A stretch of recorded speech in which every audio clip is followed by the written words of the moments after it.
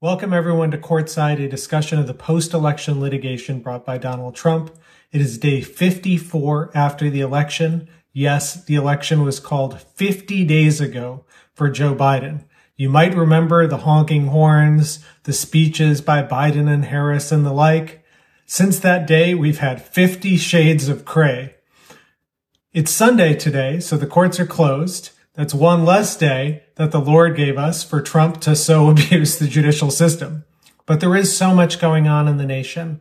There's a terroristic bomb that went off in Nashville, 200,000 infections per day, 3,000 plus deaths, and a president who sabotaged the little relief efforts that Congress agreed to, $600 checks. This guy couldn't get his act together to figure out whether he wanted $600 checks or $2,000 checks. And as a result of his incompetence, Americans are going to sleep hungry tonight and cold because of this uncaring, incompetent oaf. But he doesn't care because he's literally golfing in Florida. That's what he did today. And his vice president doesn't care because Vice President Pence is off vacationing in Vail. Of course he went to Vail. And note, I don't say that he is skiing in Vail. I use the word vacation intentionally because I'm not sure he's allowed to be alone with a mountain. The litigation count stands at 1 out of 60 cases that Donald Trump has won. And for a while, I've been wondering about the Republican Party in the face of loss after loss. I mean, biggest loser ever. And Trump still keeps tweeting this nonsense about how the election is stolen, blasting email after email, seeking fundraising for his election efforts and the like. And the Republican Party, high and low, has done virtually nothing about it. I mean, if you look up invertebrate and Wikipedia, I think you have to half expect that you're going to see a picture of Mike Pence. But finally, Illinois Republican Adam Kinzinger, a member of Congress, said in response to those Trump tweets that I started the show with yesterday, here's what Kinzinger said yesterday. My God, trying to burn the place down on the way out because you can't handle losing. No evidence, nothing but your temper tantrum and crazy conspiracies. Embarrassing. #restore our GOP. It's got a long way to go. But today, Representative Kinzinger also said, quote, this is a scam.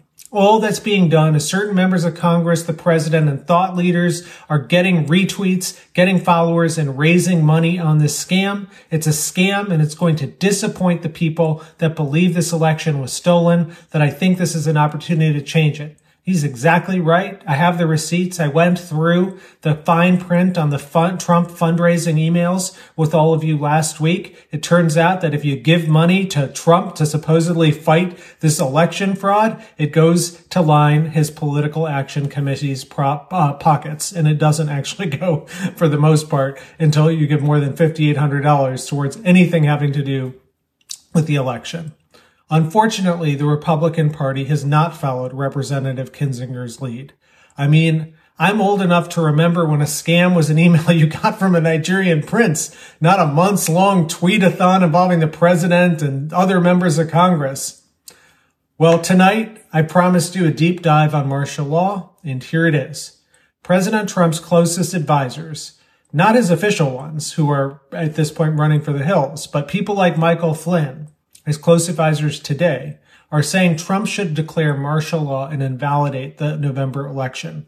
Now, Michael Flynn was the guy who was President Trump's really most important, or maybe second most important official at the start of the administration for like 17 days, a little longer than a Scaramucci, when he was the national security advisor. That's a hugely important role. But he lost that role because he got caught lying about his contacts with the Russians and had to plead guilty to 2 different felonies before 2 different federal judges. And then Michael Flynn hired, Kraken herself, Sidney Powell. And all of a sudden, poof, Flynn gets a pardon from the president. And the one thing you can be sure of if you've been listening to Courtside is that that pardon did not happen because of Sidney Powell's legal prowess or her skills. So what is martial law? It's the suspension of civil government. So civil liberties can be curtailed, military commanders can dole out orders to civilians and the like. It's about the needs of wartime. And Michael Flynn is fond of saying that martial law has been declared 64 times in our nation's history. First of all, he can't count right, because it's actually 68.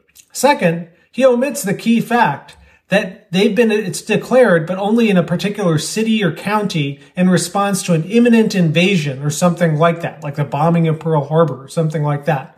The one time that it was done nationally, which was in the Civil War, the Supreme Court in the case Ex parte Milligan in 1866 said there had to be a state of invasion or insurrection, and the civil courts must be unavailable.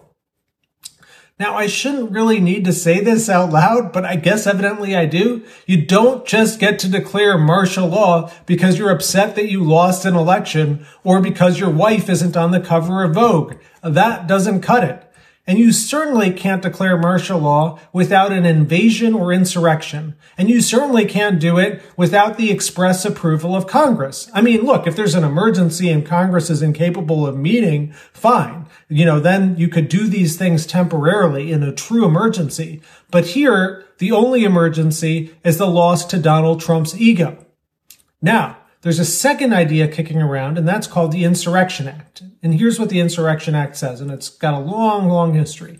Quote, whenever the president considers that unlawful obstructions, combinations, assemblages, or rebellion against the authority of the United States make it impracticable to enforce the laws of the United States by the ordinary course of judicial proceedings, he may call into federal service such of the militia of any state and use the armed forces as he considers necessary to enforce those laws or to suppress the rebellion.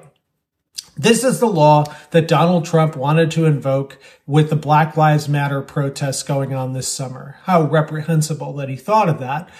Ridiculous. But in any event, that law doesn't really give him what he wants. Here.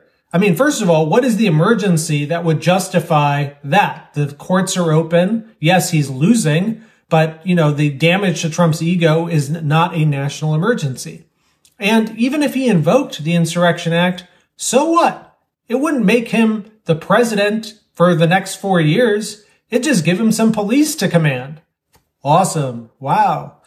You want to know how bad this proposal is? Karl Rove said, quote, talk about an idiotic idea.